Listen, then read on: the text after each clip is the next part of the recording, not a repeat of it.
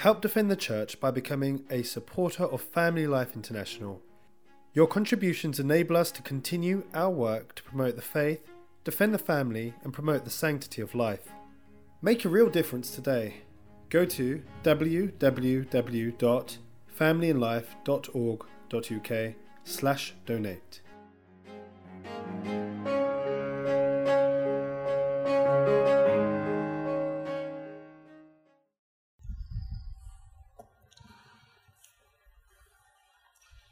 In the name of the Father, and of the Son, and of the Holy Spirit.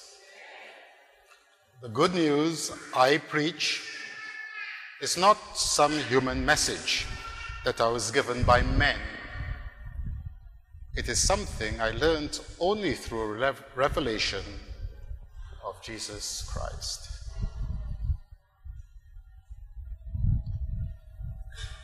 St. Paul, who speaks these words to us today, reminds us that our whole mind, all our thoughts, our desires, our aspirations should be focused on our Lord and Savior, Jesus Christ.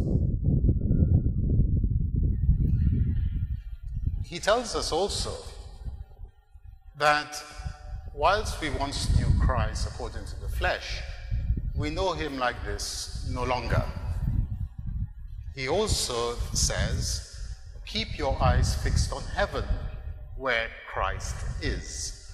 Speaking about himself, I strain for what is ahead and forget everything behind.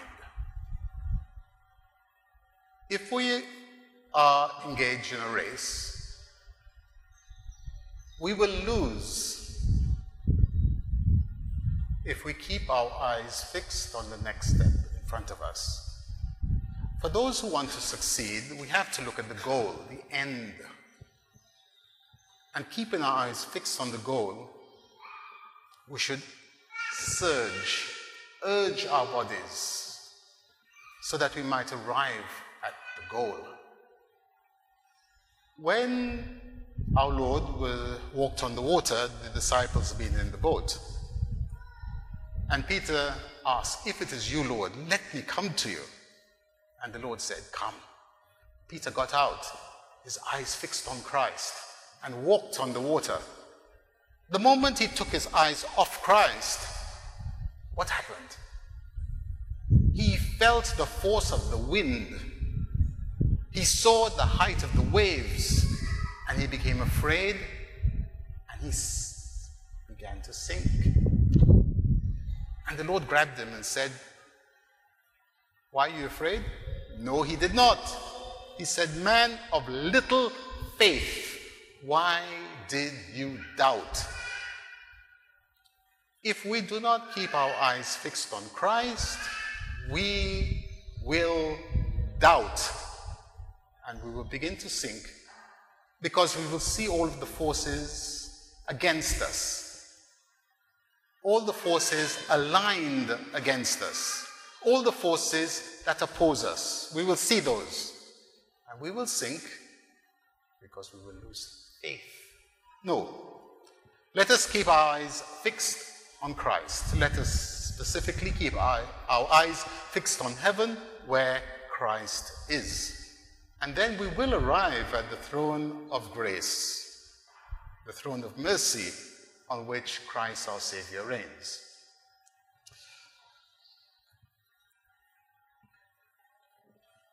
Death is a certainty. And there are different kinds of death. There's the death of the body. There's the death of the soul. There's death that comes naturally. There's death that's inflicted. There's death as punishment. There's death by accident. But whatever means or manner, it is certain death will come to each and every one of us. So, if we're going to die, or rather, since we're going to die, isn't it better to die today rather than tomorrow or next week or next year? St. Paul says, I long to be dissolved, to die, so I could be with Christ. If we have faith, wouldn't we want to be with Christ? Doesn't St. Paul also tell us that to be present in the body is to be exiled from the Lord? To be exiled from the body is to be with the Lord. So isn't death better today rather than next week, next year? But I'm sure you don't quite agree with me. Because life is good. Even though it's painful, it is good. And so we need to make the distinction of what death we're talking about. Our Lord himself says that we should be living as if we were dead. That is, what is visible, tangible, we should treat it as if it doesn't exist. And we should strive with all of our might, cunning as serpents, he says, to hold on to that which gives us true life. That is, our faith in Christ, our knowledge of Christ, our hopes in Christ. Why did our Lord raise the young man?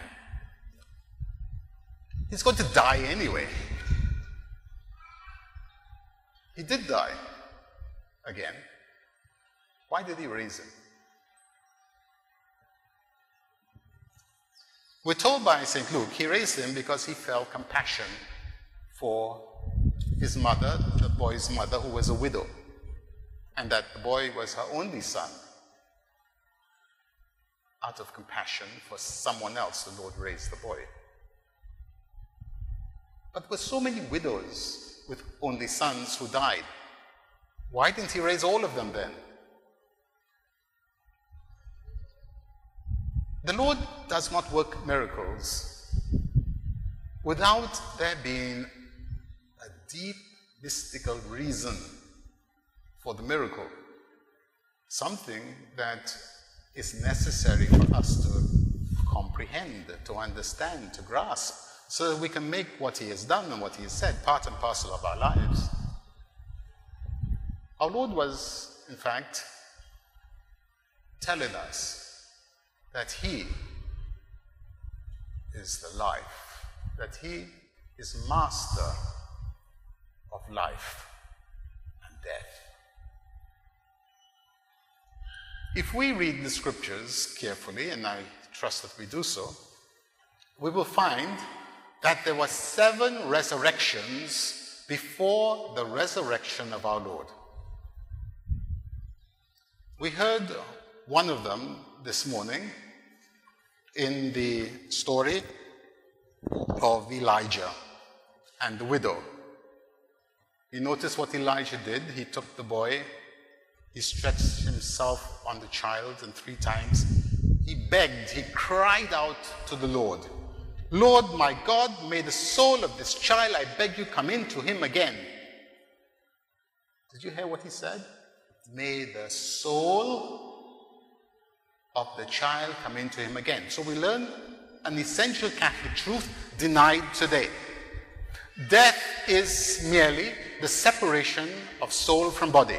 The soul leaves, the body dies. The soul continues to live because the soul is immortal, from our catechism. There are many foolish people out there who say, oh, there's no such thing as a soul, or if they do, they say the soul sleeps. Nonsense. And the soul returned. Elijah's disciple, Elisha, similarly raised another boy, a son of a widow, again interceding with God, praying. So that's 2. When Elisha died, he was buried. There was a funeral procession, and some men were carrying the corpse for burial, when a bear came out into the village and And what did the men carrying the corpse do? Well, just threw the corpse and ran. The corpse fell on the tomb of Elisha, and the man who was dead got up and he ran as well. You think I'm making that up? Read your scriptures. That's 3. The 4th, the one we heard this morning. The 5th, the little girl who died in her room, and the Lord took 3 of his disciples, Peter, James, and John, went and raised the child without a prayer. The 6th, the 6th is, of course, the best known, Lazarus, 4 days dead. Lazarus, get up. And Lazarus, wrapped in the clothes of death, got up and came out. Do we believe these things, or is it stories made up in the Bible? Do we believe it? Do we believe it? The 7th, we read in the Gospel of Matthew, when our Lord died, he breathed out his last. What happened? The rocks split open, the tombs opened, and many dead people came out on Good Friday. You know that story, I'm sure. They came out and they went into the city, and many people saw them. Do we believe that? It's written in St. Matthew's Gospel. Go and read it. 7th, the 8th resurrection, the most glorious, is that of our blessed Lord. He rose from the dead on the 3rd day. And then Peter raised Tabitha from the dead. And St. Paul raised Eutychus, who had fallen from the 2nd floor onto the pavement and was killed on a Sunday when they were saying Mass. And he was dead. And Paul came out, Paul was saying Mass, came out and said, get up. And the dead man got up. Do we believe that? Acts 20th chapter. Go and read it. We have then these 10 recorded incidents of the resurrection from the dead in the Holy Scriptures. Does it end there? No, it does not. Christ founded one church, by whose grace I'm a minister, and you are members. The gifts that Christ has given for our salvation come through the church. And therefore, we should not be surprised that the saints of the church likewise have gifts, even to raise the dead. When a person is to be canonized, made a saint, in the old liturgy, it was necessary that there be 3 miracles.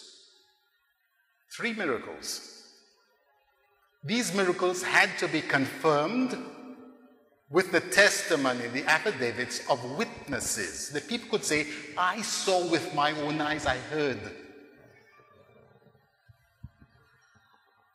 Nowadays, it's a little simpler. We don't need the devil's advocate. The devil's advocate is a very important post, because he would argue against the miracles and against the person's sanctity, but his office has been removed.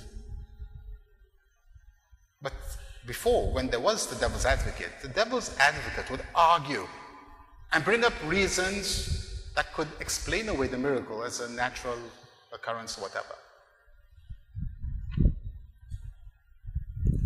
And in the archives of Holy Mother Church, there are more than 400 stories of people who have been raised from the dead by the saints. More than 400. And don't think they're a long time ago. Some of them are. but some of them are very recent. Among the saints who raised the dead, we must mention St. Anthony of Padua, St. Margaret of Costello, St. Francis Paola, St. Francis Xavier, Padre Pio. I'll give you an example. St. Anthony was preaching and was having a hard time of it because the people were not interested. Life is good and God is far, and we don't want this preacher telling us how to live. So St. Anthony said, he was desperate. He said, I will show you what is going to be your lot. A man had been buried some 2 days before. St. Anthony said, open the tomb. They said, he's dead and he stinks. Open the tomb. So they opened the tomb. And a stench came out. St. Anthony said, get up and tell these people what you're going through. And the dead man sat up and groaned. And his shrieks were so bad that there were instant conversions. This is documented. Witnesses swore that this was what had happened. St. Margaret of Costello was a cripple, hunchback, horribly facially deformed, one leg shorter than the other, abandoned as a child, but always trusting in God's goodness to her. She died. People knew she was a saint.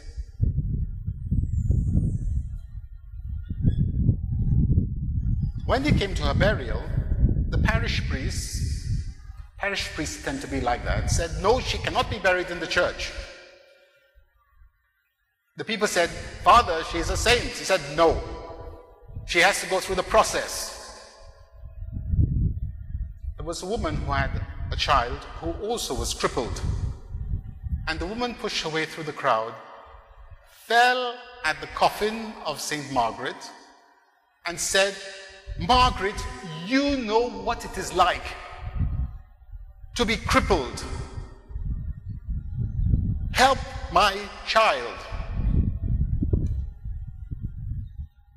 The saint who was dead, her right hand rose, stretched out, and touched the child, who was instantly healed, not only being crippled, but also being blind and dumb. And the child jumped, danced, and cried out, Mama, Mama, I can see. I can speak. And the hand of the saint went back. The priest then allowed her to be buried in the church. You don't believe this, do you? I'm making it up. Well, there are books written on these miracles. St. Francis Xavier, who traveled to the east and with its own right hand baptized more than 10,000 people, also has raised the dead. Again, it was a couple whose only son had died. And this is in a place called Comorin in South India. I hope to go there one day.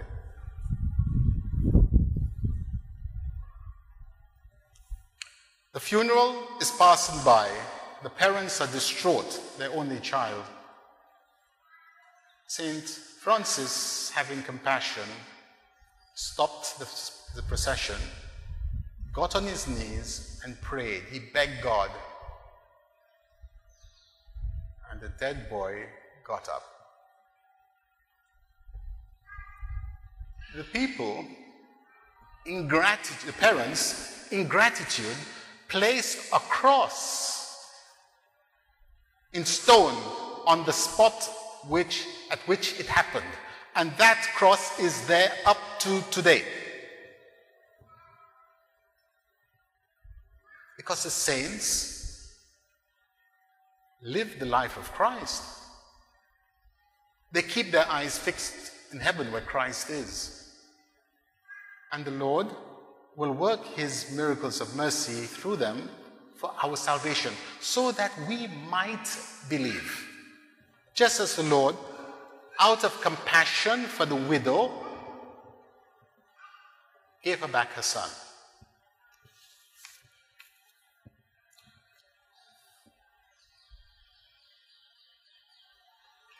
Death is certain. Can't avoid it. But we have to live each day as if it were our last, as if we are dead. It's called mortification, to be made like death. Does that mean we're gloomy? Far from it. Because death is not the end, but the door through which we pass so that we might be with Christ. And so it's good to meditate on death.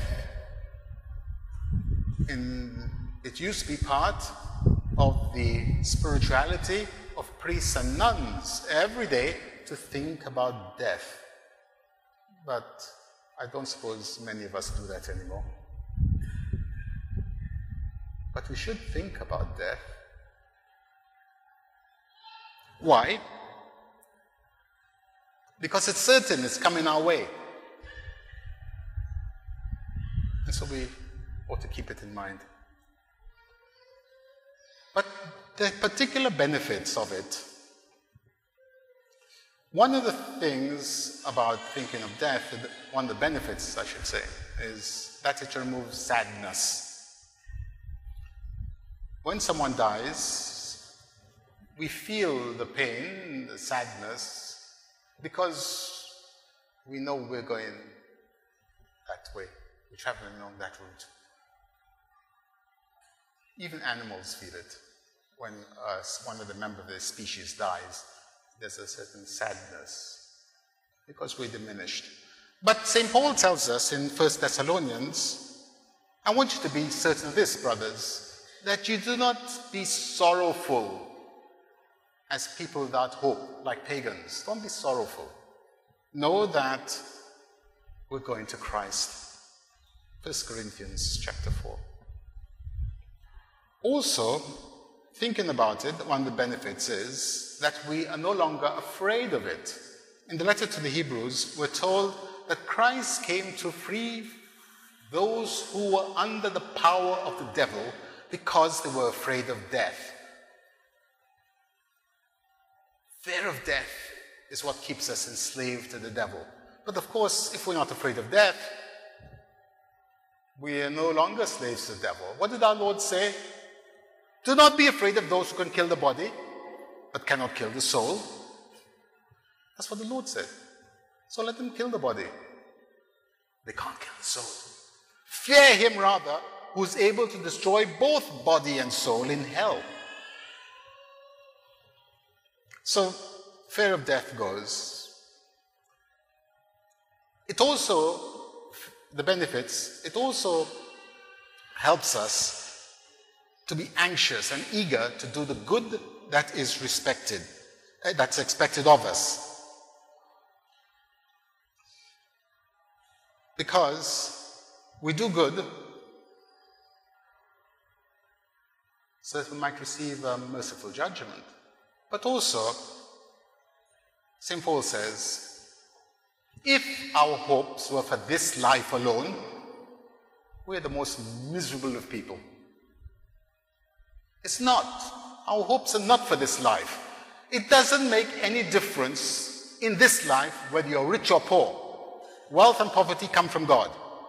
It doesn't make any difference in this life whether you have a title or not. Whether you're Lord or Sir or Bishop or Pope. Rubbish. Makes no difference. You're going to be judged. So, what's Scripture say? The big trees are the ones that are afraid in the wind. The little ones know. because the wind will strike those at the top. Let us be humble and stay at the bottom, and be glad we are at the bottom.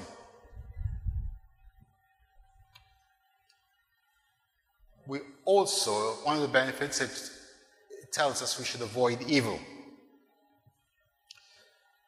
Christ himself says that the good will rise to everlasting life, and the wicked to everlasting punishment, where the worm does not die. John 5, among other places. What are the characteristics of the dead? When we die, we look forward to the resurrection of the dead. That's what we say in our creed. What are we hoping for in the resurrection of the dead? Well, there are 4 characteristics. The first is, we have the same body. Job says, I will be clothed in my skin, and in my flesh I shall see God. Not someone else's flesh, my flesh, I will see God. So we have the same body. Our Lord, when he rose, says, touch, see, it is me. Same body. Don't worry. If you're ugly, you're not going to be ugly forever. Because we are going to be changed in a moment, in the twinkle of an eye, and our defects will become our glory. Because we will put on incorruption. We will be incorruptible. We'll be like the angels, our Lord says. When you die, the Lord says, you will be like, they are like the angels. No longer will there be need for marriage, and there will be no need for food. Because the true food is the flesh of the Lord, the manna from heaven. That's what we'll be enjoying. We will be whole. Our integrity will be restored. All injuries in our body, all deformities will be removed, or rather, they will be glorified. That's why our Lord kept his wounds. And they're glorious wounds. They speak more eloquently than Abel. He kept the wounds to show that any deformities we have are glorified, and it will make us beautiful. And we will be, as St. Paul says, letter to Ephesians, we will put on the fullness of Christ, which means we will be in our 30s. So those who die young will be added, years will be added, so they become fully mature. And those who live 100 years, they lose 70. So the aged, the elderly, will be brought back to the prime of life. So we will all be glorious in Christ. So why are we afraid of death? Let's get to it today rather than tomorrow. The bodies, because as I said, we'll have the same bodies. The body itself will be transfigured. This corruptibility will put on incorruptibility. This mortality, immortality. What does that mean? Well, there'll be first and foremost, and this is what I'm interested in, there will be clarity. Our Lord himself speaks about the clarity of the body. The just will shine in heaven like bright stars. That's one. But St. Paul in the letter to the Corinthians, second letter I believe, says, star will differ from star in glory. Meaning that there will be a glory given to each person according to their status and state in life. So, for those who are, if we start at the top, for the bishops, there will be a glory commensurate with their own holiness, but derived from the apostles, because the apostles are the 12 stars. Remember the woman of the 12 stars? Our Blessed Lady, who's Queen of Apostles. So the apostles have the greatest glory. And then the bishops who succeed them. And then there are the doctors, the teachers, and then the evangelists, all going down. Each star different from star in glory. Our Lady gave us an inkling of this when she appeared through the back with the rings. And out of each ring came a different light. So clarity is first. The just will shine as bright stars. Then there will be impassibility, the inability to suffer. I should mention, come back to clarity, that our Lord, of course, when he rose, we're told that he shone. His ascension, he shone, his divinity came through his body. There's also impassibility, the inability to experience sorrow or pain. And that we find in the Apocalypse, chapter 21. So we will no longer suffer, there's no more sorrow or grief or pain. Then there's agility, so that we can, to quote the Lord, we can run like fire through stubble. When the stubble or paper is dry and you set fire to it, what happens? The flames go straight through. That's agility. The bodies will have that. That's why our Lord could pass through doors, the closed tomb, etc. Was our Lord the only one? No, there is some of his saints, even while on earth, before their death, they did it. Padre Pio is a great example of that. We call it bilocation. But what does it mean? It simply means that the body is able to move through time and space in an instant. Saint Anthony did the same. Saint Francis of Paola did the same. And there are many other saints. Read the lives of the saints. And then there is subtlety, which means that the natural body is subject to the soul. In other words, the soul has total control over the body. So we do not suffer temptation. We're not inclined this way and that way and the other way. Anyway. That, however, is if we have been found righteous. If we have not been found righteous, we are in real trouble. Because the exact opposite will happen. Instead of clarity, instead of brightness, there will be darkness. And, as the prophet Isaiah said, their faces will be as if burnt. When Our Lady appeared in Fatima, 99 years ago, on the 13th of July, that's just a week away, will be the 99th anniversary, she showed the children a vision of hell. What did they see? We saw demons and souls of the damned, all burnt in the midst of a great fire. And they were totally out of control. These children, when they received that vision, were less than 10 years old. Lucia was 9, and the other two were 7 and 6. They couldn't make that up. It's written in Scripture, and I'm sure they didn't hear it from Scripture. But the prophet Isaiah says exactly the same thing. So instead of brightness, there'll be darkness. Instead of impassibility, the inability to suffer, there'll be great suffering. Our Lord says, their worm does not die. There's weeping and grinding of teeth.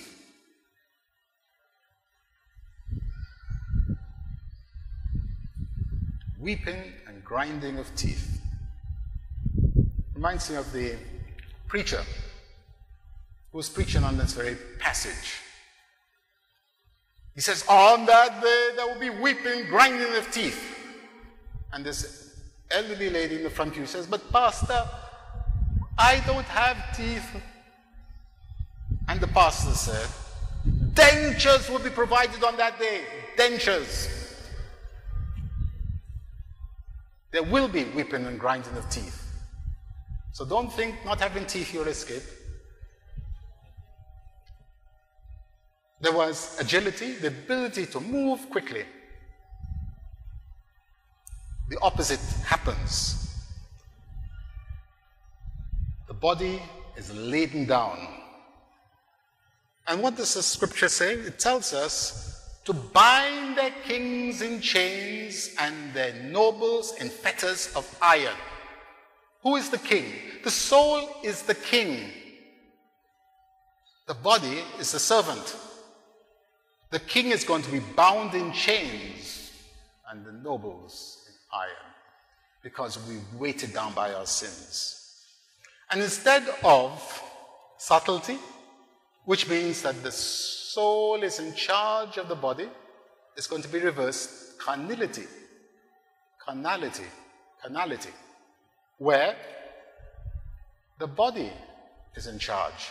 So the body weighs down the soul. The soul is constantly trying to escape, but is quite incapable of doing so because it's weighted by the body. As the scripture says, they are beasts who rot in their own dung. So death, yes, it's good to think about death. Our Lord raised the dead.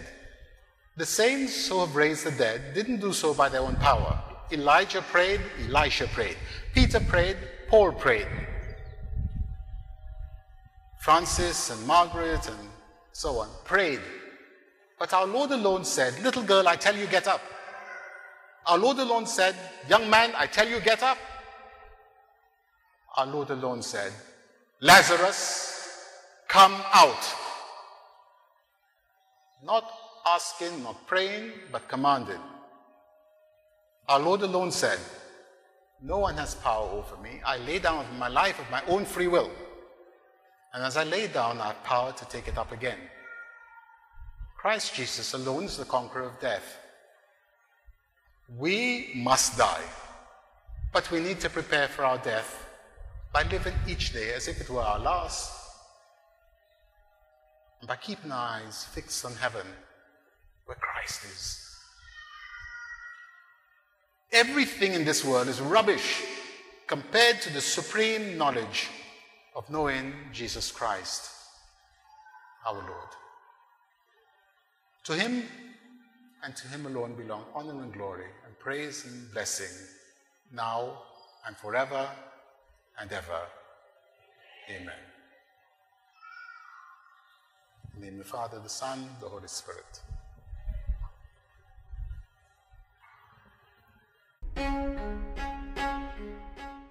This MP3 recording has been made available by Family Life International. Help us to make many more available in order to promote our Catholic faith. Go to www.familyandlife.org.uk and donate today.